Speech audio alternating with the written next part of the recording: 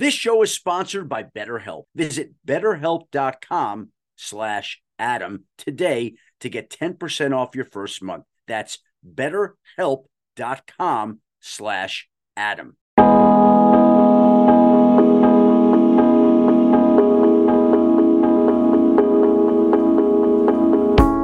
Welcome back to a post-Super Bowl 58 Adam Schefter podcast. Thank you for joining us today.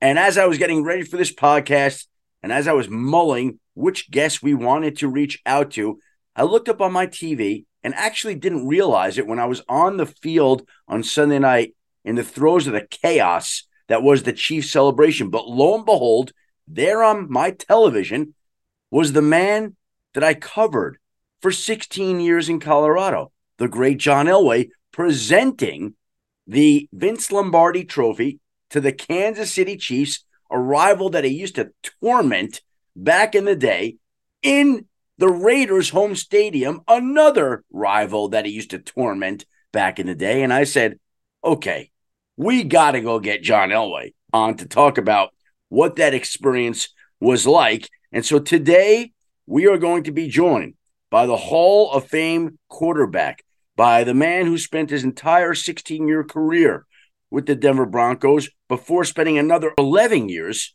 with the Broncos in various front office positions, eventually becoming the general manager. He's been a part of all three of the Broncos Super Bowl championships. He was a part of the Chiefs Super Bowl championship in Super Bowl 58 this past week. And so today we will be joined by my friend, John Elway. And of course, before we do anything else, we'll be joined by my other friend, Daniel Dopp, the co-host of the Fantasy Focus podcast and the quarterback of the weekly Six Pack.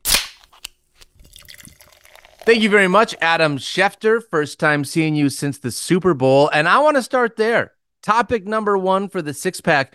Adam, you got to be there in Vegas. I did not. So let me live vicariously through you for one more day. You wake up. It's the day of the Super Bowl. What's Vegas like? What's the buzz around the city? What's the feel knowing that there's going to be the final game of the 2023 season played? Well, Daniel, I think going into this game, the storyline of the game was not just whether the Chiefs' dynastic run could continue, but what it was like for Las Vegas, a city that the NFL once spurned, to be hosting its first ever Super Bowl game. And we had a early wake-up call, 3:30 a.m. Pacific on Sunday, to be picked up at the front door of the Paris Hotel where ESPN was housed this past week at 4:30 a.m. And so you wake up and you're tired. It's Super Bowl Sunday, some adrenaline, you're tired. I walk down into the lobby, and all I can tell you is, as I'm leaving for work, people are still out all night having their night out. Like, it was like it didn't matter. There have been so many Super Bowl mornings where you wake up, it's sleepy, the town for the first time is quiet all week long. In Vegas, the party just went on and on.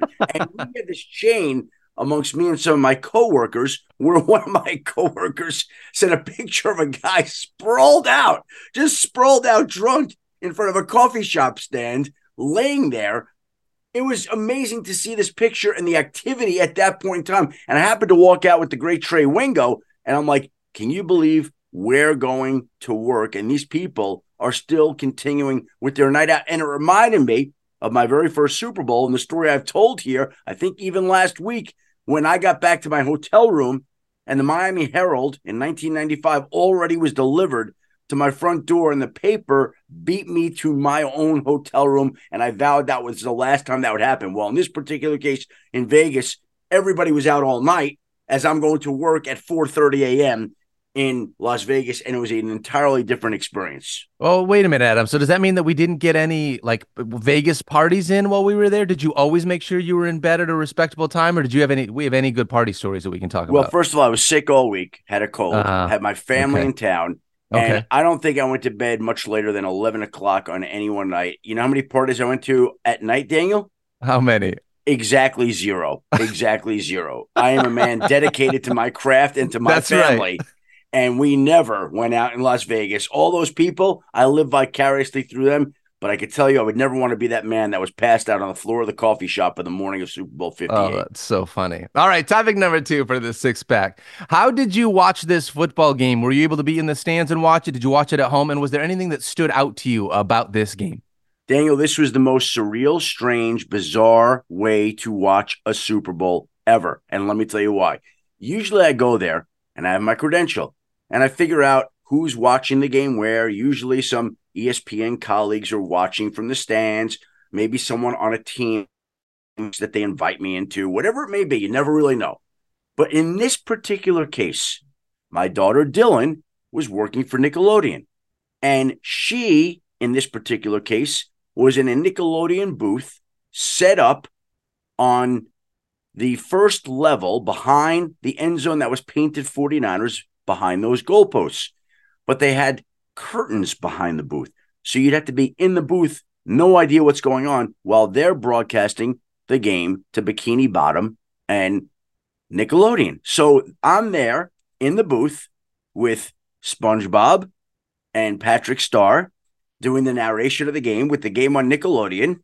And there's a curtain behind me and I can't see anything. Now, my daughter's got a little perch right outside that's open, but it's a tiny little perch the size of a minuscule closet.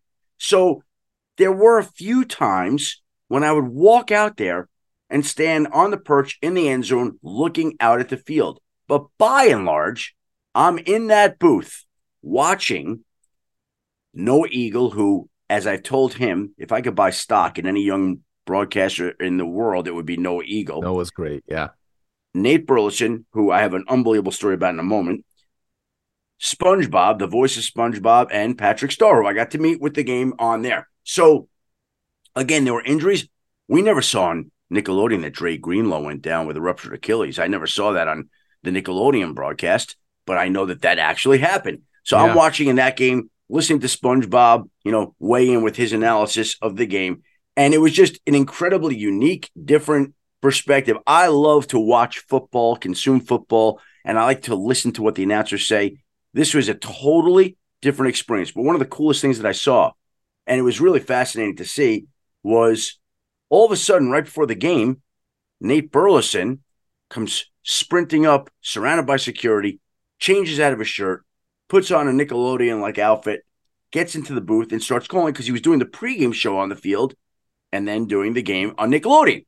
So at halftime, I walked out to the perch to watch Usher with my daughter just to see how she would take in her first Super Bowl show. Naturally. And then at the end of the show, I walked back in to assume my seat to get ready to watch the third quarter. And there, just like there was a topless Usher, there's a topless Nate Burleson because he had to change back into his CBS outfit, to change back into his Nickelodeon outfit. No way. After running down to the field, after running back up to get back into position. So he did the halftime show for CBS and then went on with the game on Nickelodeon uninterrupted. Nobody would have any idea that he was just running back down to the field and then running back up to change. And I said to him, I've seen some incredible Super Bowl performances. This, my friend, is up there. The fact that you could do two shows on two networks in two outfits, running, huffing and puffing, getting through the crowds with security to go on. And I don't think people realized it. It was unbelievable to watch in person to see how the great Nate Burleson did all that night. That's really fun, actually. That's a great Super Bowl story because it gives you a little bit of behind the scenes of how things work for people there. And shout out to Nate because that dude is just awesome. I love Nate Burleson. Great. All right, topic number 3. Adam Schefter, Patrick Mahomes now has won a Super Bowl in 2020, 2023, and 2024. What are we looking at for this kid? I mean, are we at the point where we're starting to put him in the same conversation as some of the greats? Well, he absolutely is in the conversation with the greats. I mean, that goes without saying. With 3 Super Bowl victories, he's already up there, tied with some of the greats. But what was interesting to me this week, Daniel, was that people were saying already he's the greatest quarterback of all time. And I'm sorry, I'm not ready to go there just yet. Where I'm ready to go right now is he already is amongst the greats of all time. And I also would say that he's a killer. That he might be as clutch as any quarterback I've ever seen. Now, I watched John Elway, and we'll talk to John Elway about this. And I watched another guy that was incredibly clutch as I ever saw, Roger Staubach, the Cowboys quarterback, who is incredible when the game is online. And I think Mahomes is the same way. When the 49ers score a field goal in overtime, in my mind, the game is over. You know it's over. You know this guy's going to score. There's not a shadow of a doubt that this guy's going to get it done. And that ultimately is what happened. The guy is clutch. He is already amongst the greats. He is the fifth quarterback with at least 3 Super Bowl titles, joining Tom Brady, who's got 7, as well as Terry Bradshaw, who has 4, Joe Montana 4, and Troy Aikman 3. To say he's better than those guys right now, that to me, I'm not ready. But he's 28. He's going to play another decade or so. Let's wait till he wins more Super Bowls, which I would imagine he will, and then we can place him in his rightful place. He's already in the conversation right now with Montana and Elway and Aikman and some of the greats who have played the game. But to say he's the best right now, that to me seems like such a hot, fresh, live in the moment take that doesn't feel right. It's not ready yet. It's not matured yet. We're not ready to go there just yet, in my mind, despite the fact that the guy is incredible and he helped lead the Chiefs and make them the first team to repeat as Super Bowl champions since the 2003-2004 New England Patriots, and the Chiefs recorded the 7th comeback of 10 or more points in a Super Bowl. That's a bunch. I mean, when you look at that, Adam, it's not just that. It's the idea that, Patrick Mahomes has taken them to 3 Super Bowls in a 5-year stretch, which is really difficult to do. But I think I'm with you on this one. I don't know that I can place him above a guy named Tom Brady, who still has 7 Super Bowls under his name. Not yet. Not yet, guys. But he's tracking. Yes, we're getting there. We're getting there. All right, topic number 4, Adam Schefter. Let's talk about Kyle Shanahan. Other side of that game, obviously, very difficult. This is his second time. Been in the Super Bowl, not able to bring home the Lombardi Trophy. Yep. Does Kyle Shanahan still have a chance to turn things around the same way that you look at these coaches like Andy Reid and the success that he's had? There's still chance for him to be that, right? And let me say this right now, okay? There was a while when Andy Reid was ripped on, and people said he couldn't win the big game. You realize Andy Reid lost 4 NFC championship games and a Super Bowl before this run? Do you realize that Andy Reid didn't win his first Super Bowl until he was 61 years old, and he got Patrick Mahomes? And Andy Reid is one of the great coaches of all time. Absolutely. I'm not questioning any of that. All I'm saying is, let's remember again time, the period of time. Let's not get lost in the moment as people do, where they're burying Kyle Shanahan right now. Do you want to question his decision to take the ball first in overtime? We can debate whether that's the right or wrong decision. I think you have to feel out the game and the moment. And I don't know whether he did the right or wrong thing. That's what he chose, and he chose it because he wanted the ball back again if the Chiefs scored for the first possession, which makes sense. That's logical. And then people can criticize him for not preparing the 49ers more about overtime rules. I got it. That's fine. A fair, valid criticism. But to say that this guy just can't get over the hump, can't get it done, yes, his Super Bowl history so far is disappointing. Everybody can agree on that. And the Niners had their chances in this game to put away a guy, to go back to the previous point, who many are proclaiming the greatest quarterback in history already. And they came close to doing it, just as the Eagles did last year, but they failed and they didn't get it done. But let's give Kyle some time to grow and learn and improve. He still might be the single best play caller in the National Football League. His teams have overachieved and won every single year. And let's remember that Andy Reid was once criticized in a way that Kyle Shanahan is now, even more so, when he lost the 4 title games, conference championship games, and a Super Bowl, before he made this type of historic run with the help of the great Patrick Mahomes, to where now we say Andy Reid is regarded universally as one of the great NFL coaches of all time. Kyle has time to get to an all-time level. He's not done yet. And again, I think some of the criticism is a bit unwarranted and unfair right now. Let's see, as like we talk about with Mahomes, how it plays out over time before we make any final judgments. Well, speaking of time, Adam Schefter, topic number 5. Talk to me about the overtime rules in the playoffs and how the clock works. Well, you know what was amazing about that is, again, Kyle didn't brief his players about it. Many players didn't know it was happening. I'm going to tell you something funny. When these new overtime rules were passed as a byproduct of the Chiefs-Bills 13-second game, the NFL sent out a chart, an NFL new playoff format overtime rule chart that I had been saving in my phone for the first time that there had been a playoff game with the new rules. And so I am there in the SpongeBob Nickelodeon tent area waiting to see if the game is tied up. And as soon as Harrison Butker tied it up to send it into overtime, I had the box that I've been holding for 2 years waiting to put out. And I put it out there, and I noticed that a lot of people were commenting, boy, that was quick. Schefter knew the script. He had the script all along to put out for the overtime rules, but that wasn't it. I had that box in reserve for 2 years. I put it out, and people didn't realize, and they were wondering and asking and questioning as the Chiefs had the ball late in the end of the first overtime. Would there be a second overtime? Are they trying to beat the clock? Not everybody realized the rules. Clock at that point doesn't matter. And I was asked on the Pat McAfee show on Monday, well, why do they even need a clock? And we had the answer to that too, Daniel, because if and when they're playing a playoff game in a place like Buffalo or Kansas City, and it's freezing cold and wind is a factor, you can't have one team have the wind the entire time. That's why you change positions after the first 15-minute overtime, if it ever got to that point, which this one didn't. It was an indoor game. Yes, the clock really didn't matter in an indoor game. And when it's an indoor playoff game, you could basically say the clock is irrelevant.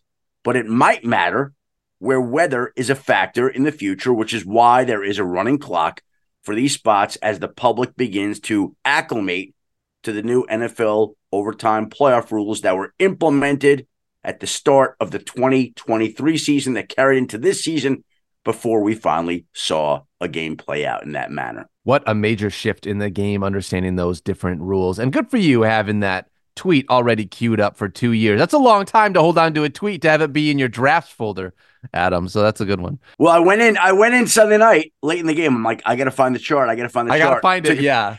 Found it like late in the game, and I just had it ready, and bam, as soon as the game went overtime, as soon as Butker made the kick, we posted. Good to go. Hey, there's a guy that's also, we should just mention, Harrison Butker. What an unbelievable kicker. Unbelievable what he's done in the Super Bowl. All right. Topic number 6, Adam Schefter. You used to cover the AFC West. You covered it for a really long time as a part of covering the Denver Broncos. The Chiefs were not always this team, but like we just said, the Chiefs have won 3 Super Bowls in the last 5 years. What have you seen over the lifetime of you covering the AFC West and being here within the media of the Chiefs from where you started to where they're at now with Patrick Mahomes and Andy Reid? They once were one of the most snake-bit football teams in the National Football League, and I think people forget this. I was in that building in Arrowhead Stadium. The Rocky Mountain News and Denver Post used to send out a writer to cover the games because it was in the division every time they made the playoffs. And there were 2 or 3 years where they had the first seed in the AFC and they lost at home every single time. Didn't make it past the first round. I remember them losing to Jim Harbaugh and the Colts. I remember them losing to John Elway and the Broncos. I remember them losing in every key big postseason spot, never realizing their potential. And many times their coach was the great Marty Schottenheimer, who, again, got much of the criticism that's now directed at Kyle Shanahan. That's how this league works. But this was a team that never could win, never when it mattered. And sometimes it's as simple as getting a player as dominant as Patrick Mahomes. And I remember back in those days, one of the reasons they couldn't win was because they had to go against John Elway and the Denver Broncos. And when a team has got a quarterback like Elway or Mahomes, it changes everything. And all of a sudden, they become snake bit, not because they are snake bit, but because they run into a transcendent athletic talent like a John Elway, like a Patrick Mahomes, like a Michael Jordan, who denies teams of championships and great players their place on the victory stand. Like, think about how many great players Michael Jordan denied the chance to get a trophy and a ring.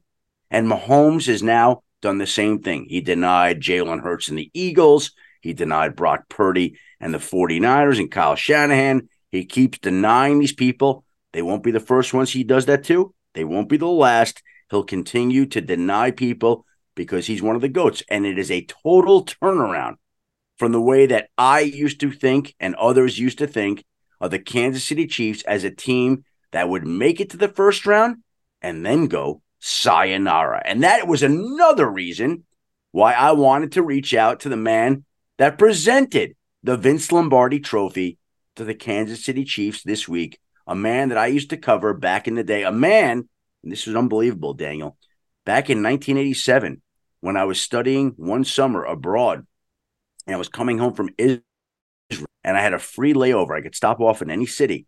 I picked London, and me and a friend of mine stopped there. We got out in London and we're walking around the city streets, and I randomly happened to bump into, in August of 1987, a guy at that time who was an athletic legend, an athletic freak, John Elway. We took a picture together on the streets of London. I'm like, John In Elway. London? In London.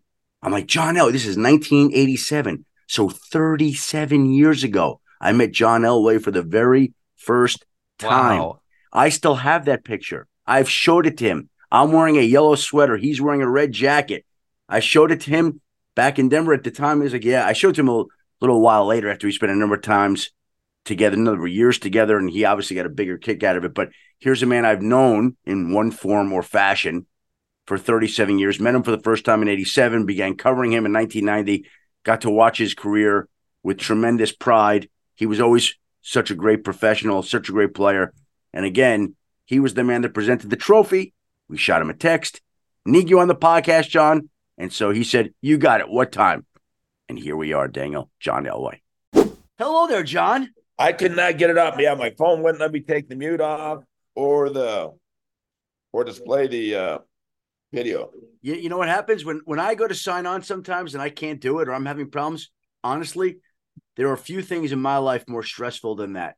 Like it freaks me. I get overwhelmed, like, because I'm helpless. Yeah. Oh, yeah. I'm not very good, and I'm thankful that Jack is there. By the way, Jack is now 34. Okay, that's amazing. And I've shown you this picture before. You probably won't remember, but the very first time that I ever met you was in London, 37 years ago. 1986 or 80? Was it 86? 87. Oh, wow. Look, see, that's the picture. Look at that. That's the picture. I was walking down the street. I was there with a girlfriend of mine, and I'm like, oh, my God, there's John Elway. I'm in Michigan at the time.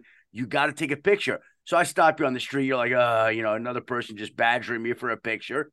And there's the picture, which is older than your son, Jack, by 3 years. Yeah.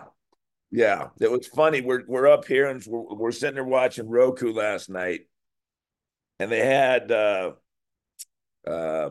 Tim Allen's Home Improvement. So they had all the episodes. They'd never seen it. Jack and Matt had never seen it. So we actually went back and watched it last night. And he says, how old are you? I said, I was your age, 34, when I did that. There are little reminders like that really remind you about how old we've both gotten, I guess, right? I know. Well, right? I refuse to think that. I know on the outside it looks like it's got me, but it hasn't got me on the inside yet. You look good, John. And here's the thing. As I texted you yesterday, I'm watching the ceremony.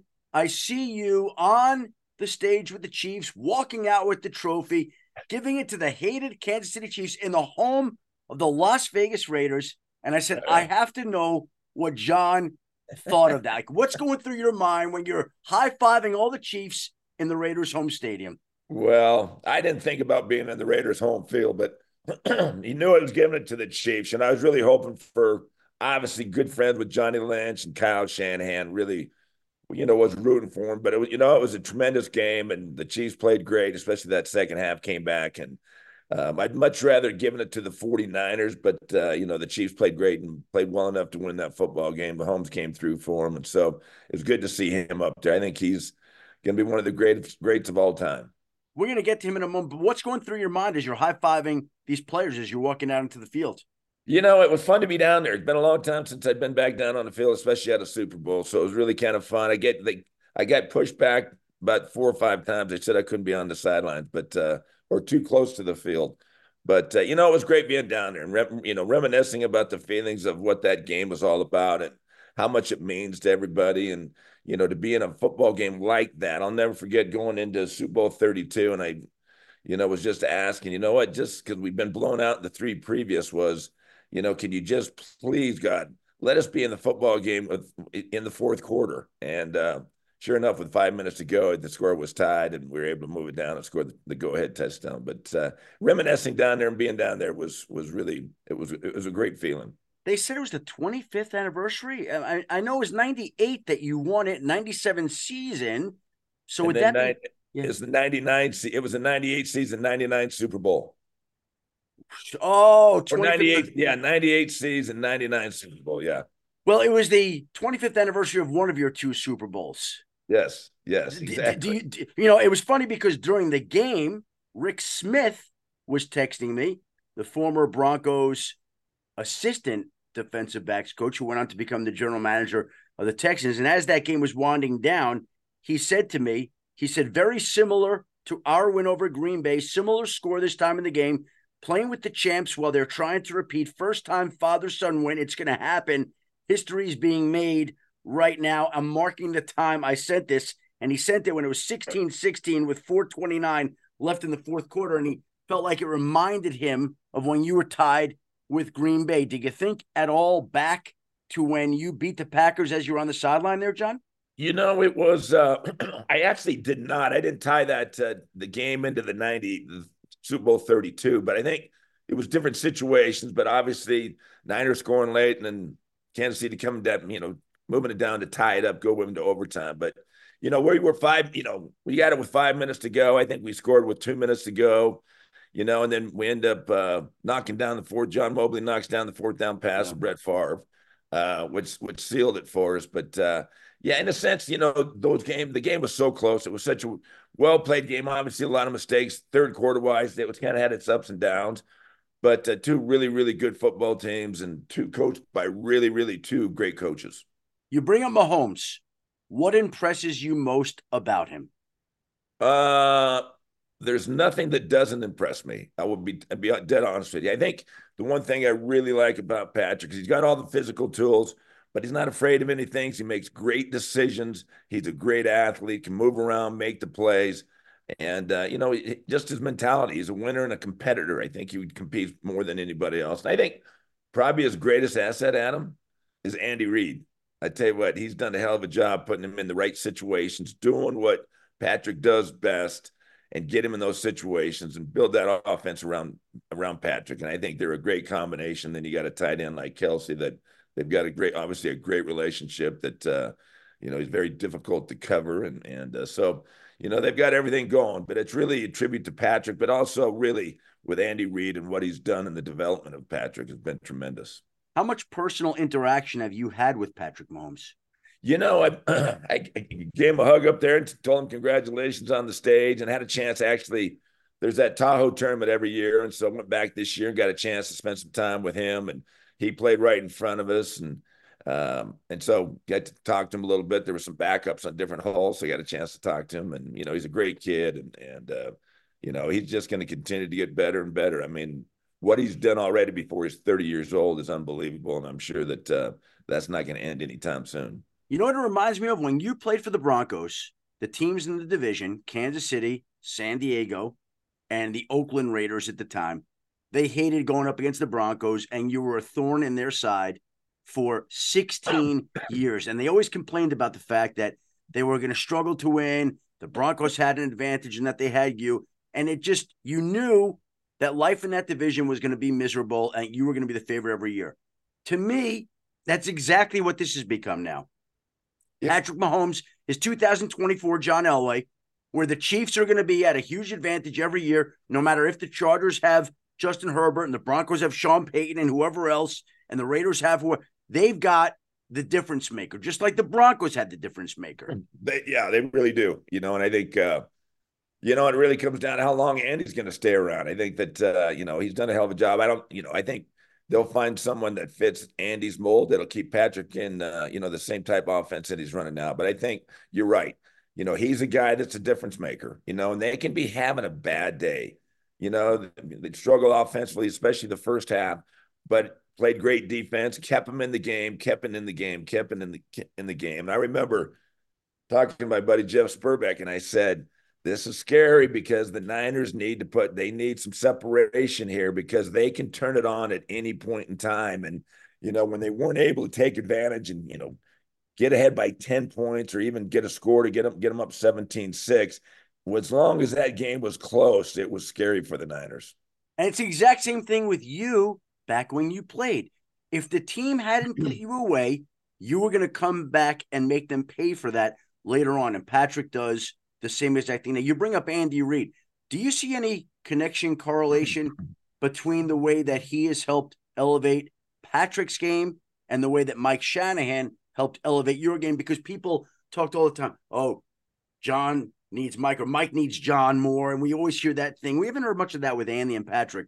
But do you think that Andy has been key to elevating Patrick's play here? Without a doubt, Adam. I think that, you look at this, you look at the league today and, excuse me, that, it comes down to because these quarterbacks go high, they get thrown in tough situations with organizations that haven't won, and I've always said that they're, when they come out of college and when they're in college, they're still amateurs, even though not anymore. It used to be, but now they're pros coming out of college because of the amount of the NIL money. So, but back in the day, it was like you come out, you're still an amateur. Then you get to the NFL. Now the expectations, once they start paying you, grow exponentially. And then they get on bad football teams, and they've never taken a lot of criticism. They've never been beat up in the press because they were great in high school and they're great in college. You get to the NFL, and all of a sudden, you start taking that criticism. They're coming down because everybody expects immediate results, which is always very difficult for a young quarterback. And that's why I think, you look back at how Andy handled Patrick. He did not start his first year. I think his first start was against us the last game of the season. Yep. Yeah, and that was his first start, but had him sit back, and it's a lot like the Packers have done too. But I think, giving him that chance to see everything mature, I think Andy's handled him perfectly and knew what he was doing there, understood the offense, what Patrick could do. And so I think that's just such a great combination. And that's really what I had with Mike too. I think that anytime a young quarterback can have a confidant like that and a coach that you really get along with, that has got your best interest at heart and is going to try to get you in the best situations that he can. That's what I have with Mike. And there's no question Andy and Patrick have that too. And you can just watch it. This show is sponsored by BetterHelp. We all carry around different stressors. I do, you do, we all do, big, small. And when we keep them bottled up, as I sometimes have had happen in the past, it can start to affect us negatively. Therapy is a safe space to get things off your chest and to figure out how to work through whatever's weighing you down. It's helpful for learning positive coping skills and how to set boundaries. It empowers you to be the best version of yourself. It isn't just for those who have experienced major trauma. If you're thinking of starting therapy, give BetterHelp a try. It's entirely online, designed to be convenient, flexible, and suited to your schedule. Just fill out a brief questionnaire to get matched with a licensed therapist and switch therapists anytime for no additional charge. Get it off your chest with BetterHelp. Visit BetterHelp.com/Adam today to get 10% off your first month. That's BetterHelp, HELP.com/Adam. Hey, it's Kaylee Cuoco for Priceline. Ready to go to your happy place for a happy price? Well, why didn't you say so? Just download the Priceline app right now and save up to 60% on hotels. So whether it's Cousin Kevin's Kazoo Concert in Kansas City, go Kevin, or Becky's Bachelorette Bash in Bermuda, you never have to miss a trip ever again. So download the Priceline app today. Your savings are waiting. Go to your happy place for a happy price. Go to your happy price, Priceline. Mother's Day is around the corner. Find the perfect gift for the mom in your life with a stunning piece of jewelry from Blue Nile. From timeless pearls to dazzling gemstones, Blue Nile has something she'll adore. Need it fast? Most items can ship overnight. Plus, enjoy guaranteed free shipping and returns. Don't miss our special Mother's Day deals. Save big on the season's most beautiful trends. For a limited time, get up to 50% off by going to BlueNile.com. That's BlueNile.com. When you need mealtime inspiration, it's worth shopping Kroger, where you'll find over 30,000 mouth-watering choices that excite your inner foodie. And no matter what tasty choice you make, you'll enjoy our everyday low prices, plus extra ways to save, like digital coupons worth over $600 each week. You can also save up to $1 off per gallon at the pump with fuel points. More savings and more inspiring flavors make shopping Kroger worth it every time. Kroger, fresh for everyone. Fuel restrictions apply. And you spent 11 years in the Broncos front office, at the end, the general manager. So when they have Patrick Mahomes as their quarterback in Kansas City, what is that like for you as an opposing GM, knowing that you have to go up against that guy twice a year in your own division? Yeah, I know that was tough. We kept trying to find one after Peyton. We kept trying to find one, and they're hard to find. But the Chiefs saw what they had, what Patrick had, made a move, and I think they moved up a couple slots to go get Patrick. But it's obviously a great move from the personnel department and what Andy saw, and I think, you look at Andy's history, and I saw some numbers with him against Bill Belichick, and, he's kind of been under the radar. And I think that, he's no longer under the radar. If you look at the amount of wins he's had, he's done it with two football, he did it in Philly. He's done it in Kansas City. Obviously, even though he didn't win one in Kansas or in Philly, they went to 4 straight NFC championship games, which is very difficult to do. So I just think that we're starting to see the greatness of Andy Reid. Well, it's interesting, and I said this earlier in the podcast, people are criticizing Kyle Shanahan right now, and people forget that Andy Reid did lose 4 conference championship games and a Super Bowl before he won his first ever Super Bowl at the age of 61. Kyle, I think, is 42 years old, and sometimes it just takes time for these things to happen. It does. And, the thing is, Kyle's been there 3 times, right? Been there twice as a head coach, I think, and then once Correct. with Atlanta. So he's been there. He understands it. Kyle Shanahan is going to win. He's going to win a world championship at some point in time.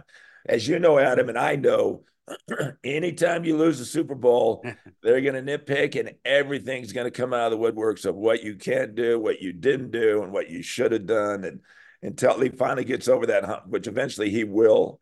But losing that Super Bowl brings out all the critics.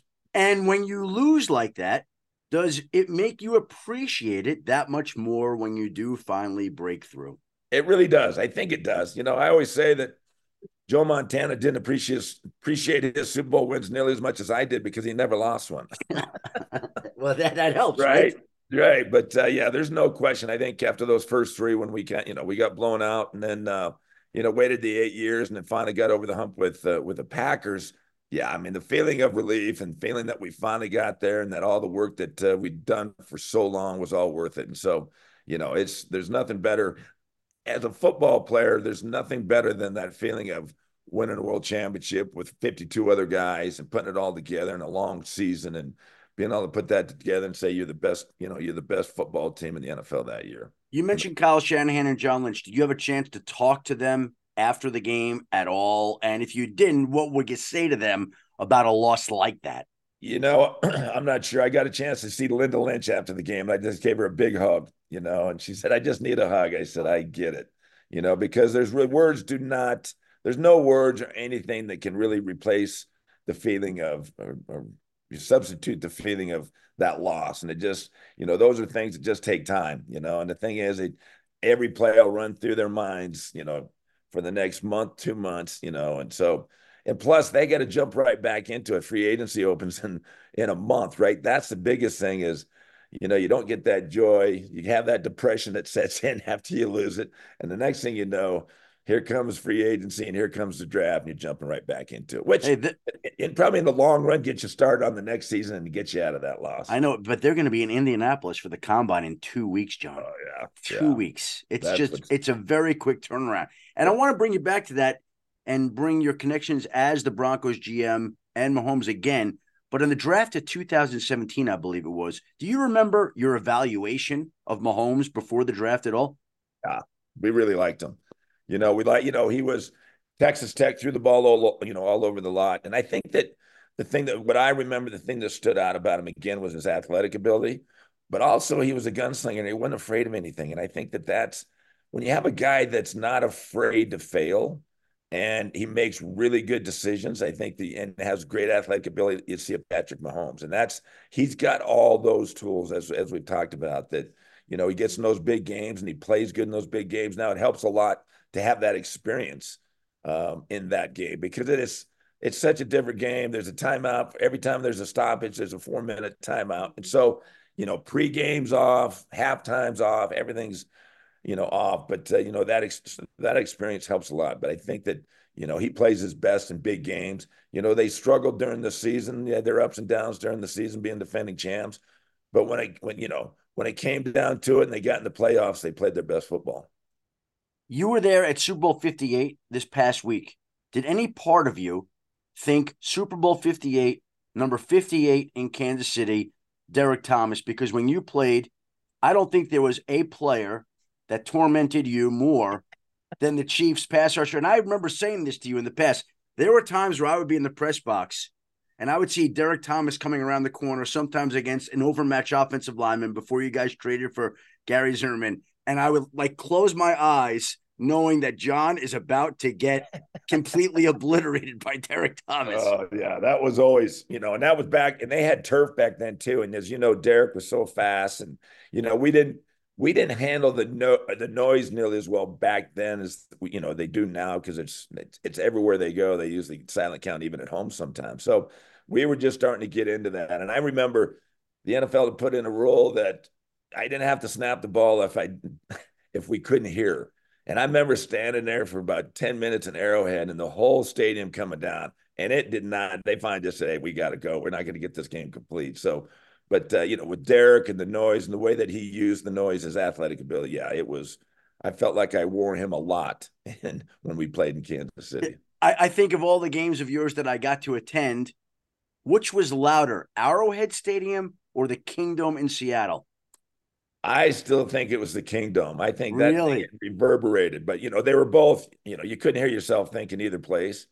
But I think the Kingdome, and that's kind of where the 12th man started, was up in Washington. I played there in Husky Stadium when I was at Stanford, and they'd had it going back then. And so, to me, and they could scream the whole game and it did not bother them at all. And so it was amazing how loud. And plus, the Kingdome was all cement, so it just kept bouncing off and echoing. And so yeah, they're both very, very loud, very difficult to deal with. But if I had to say one or the other, I would say the Kingdome was a little bit louder. Am I missing any? Those are the two that instantly came to mind. Am I missing one that was louder than those two places? I don't think so. I think, that's because where we played the most, right? We played them twice a year, every year. Once in Kansas City and in Seattle, because Seattle was in the AFC West back then. So, yeah, those were the ones that I remember. There were a lot of loud stadiums, but nothing like those two. It was a pleasure and honor to be on a journey with you to all those stadiums, and you certainly paid the physical price for it a lot more than I did back in that day. And so, before I let you go, what is John Elway doing these days for all the people out there wondering about you, John? I've got plenty of business. I'm still in the car business, have a couple of restaurants, and so playing a lot of golf. The body's getting a little bit older, so for me, I can't get sedentary. I got to be moving around. So golf's always on the agenda. If I can play golf, to stay outside, move around, and get down to Palm Springs a little bit. And so looking at different things. I've got a wine company selling some wine, and so that's doing very well with Jeff Spurbeck, 7 cellars, and so excited about that. So there's, the good thing is, Adam, now I can get in as deep as I want to get in and work as hard as I want to work. And then if I want to go play, I can go do that. And I have the time to do some of the things that I've never been able to do. So John always in good shape. Got 9 grandkids with the 10th on the way. Oh my God. My God. And as we talked about, Jack hadn't started yet. So we'll see when him and Maddie's get going. But, it's fun. It's great being a grandparent. You get to spoil them. You don't have to discipline them. If they start crying, you give them back to mom. So it's a pretty good life. 9 grandkids going on 10. That is amazing to me. That's what I keep saying. I keep hitting myself in the head too. It's hard to believe, but very proud of my kids, and they're all great kids, and they're great parents. And so and they've all got great mates. And so it's really good to see them flourish. And when you look back on all this, you look back at the 9 grandkids and almost 10 and the 4 kids that you got, and the football career that you've had and the businesses that you've built, the wine business, the restaurant business. Do you feel a sense of satisfaction, pride in all of this? Absolutely. I mean, I think that looking back and, being down on that field for the Super Bowl, like I said, reminiscing, and it was like, Adam, I'll tell you this, I feel so fortunate that to be able to have the life that I've had. And I always say this, if there is reincarnation, there is zero chance I'm going to come back with the same life I had this time. So I'm going to try to get everything out of this life that I possibly can. Well, John, I am happy and honored to have gotten to know you during this life, 37 years, but really I moved to Denver in 1990, got to cover you for the remainder of your career. It's always been an honor to know you, and I appreciate you making the time today when I reached out. That John Elway holds a warm spot in my heart now and for always. Well, Adam, I tell you what, I appreciate our relationship over those years too. You were very fair with me all the time, and that's the key thing. You look at people that are fair, because you're not always going to be great, but when you are bad, they can say you're bad. And so I appreciate, your honesty with all those type things, and your fairness with all that. So, and the relationship we've had, and, look at your career and where you've come, and starting at the Rocky Mountain News and ended up where you are now with ESPN. And I see the senior, what is it? The senior below your name now. Well, by the way, if you're going to have 9 grandkids, I could be the senior NFL insider. Bob Ferguson and Harold Richardson used to call me Cubby. They still call me Cubby as Cub reporter, right? So now I've turned from Cubby into senior insider. You've gone from the wonder kid to the grandparent of soon to be 10 grand. And this is how life evolves over time. And, you talk about the issues of fairness. I just want to leave the people with this one story. We'll see if you remember this. You always were fascinated by newspapers. When we were in training camp, you'd be reading the newspaper at the breakfast table in Greeley, and you always were curious about how the news business worked. And there was one time on a Friday, it was just so random. You came to me, you said, "Now, do you write the headlines?" And I said, "No, I don't write the headlines. I write everything beneath that, but not the headlines. A copy editor writes the headlines." And that Sunday you were playing the Chargers and you beat the Chargers, and I pick up my newspaper on Monday morning, and there's a headline with my byline that says, "Elway explains his new nipple ring." And there was a story about how the fact that you lost a bet to somebody and got your nipple pierced and were bragging about it in the locker room. And so I go out to the Dove Valley, the Broncos training complex, that Monday morning, 7 a.m. I'm waiting in the back by the parking lot. You could still see it right now. You're coming up. I see you. I start walking to you. You start walking to me. You're like, "Where the hell did you get that from?"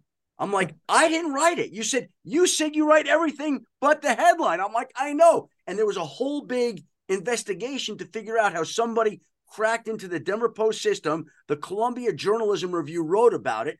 And there was a story that made its way into the newspaper about you piercing your nipple, which you never did, that made it underneath my byline 2 days after you were asking me for an explanation. Now, tell me the truth. Did you set me up for that? Because you couldn't have asked me that on Friday and have that happen on Sunday. No, I wish I could say that's a pretty good joke, but no, I did not set you up. You remember that? I do. Yeah, it was, one of those things where it's like, sometimes those things come out and it's kind of hard to trust the press sometimes, Adam.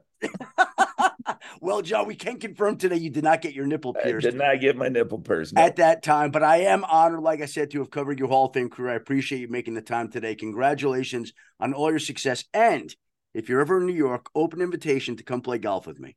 That sounds good. We'll look forward to it. I'll get out there. They got great golf out there too. So please let me know. You got it, buddy. I appreciate it. It's great talking to you, Adam. Great seeing you. Thank you, John. I appreciate you. All right. Be well. We'll see you soon. Many thanks to my friend of 37 years, a man that I covered starting back in 1990, the great John Elway, Hall of Fame quarterback. He provided so many memorable moments for me personally, professionally. There are so many things I could think of. I remember when I was leaving Denver, all these stories come back to me. And some of my friends held a going away party, and they held it at Rick Riley's house.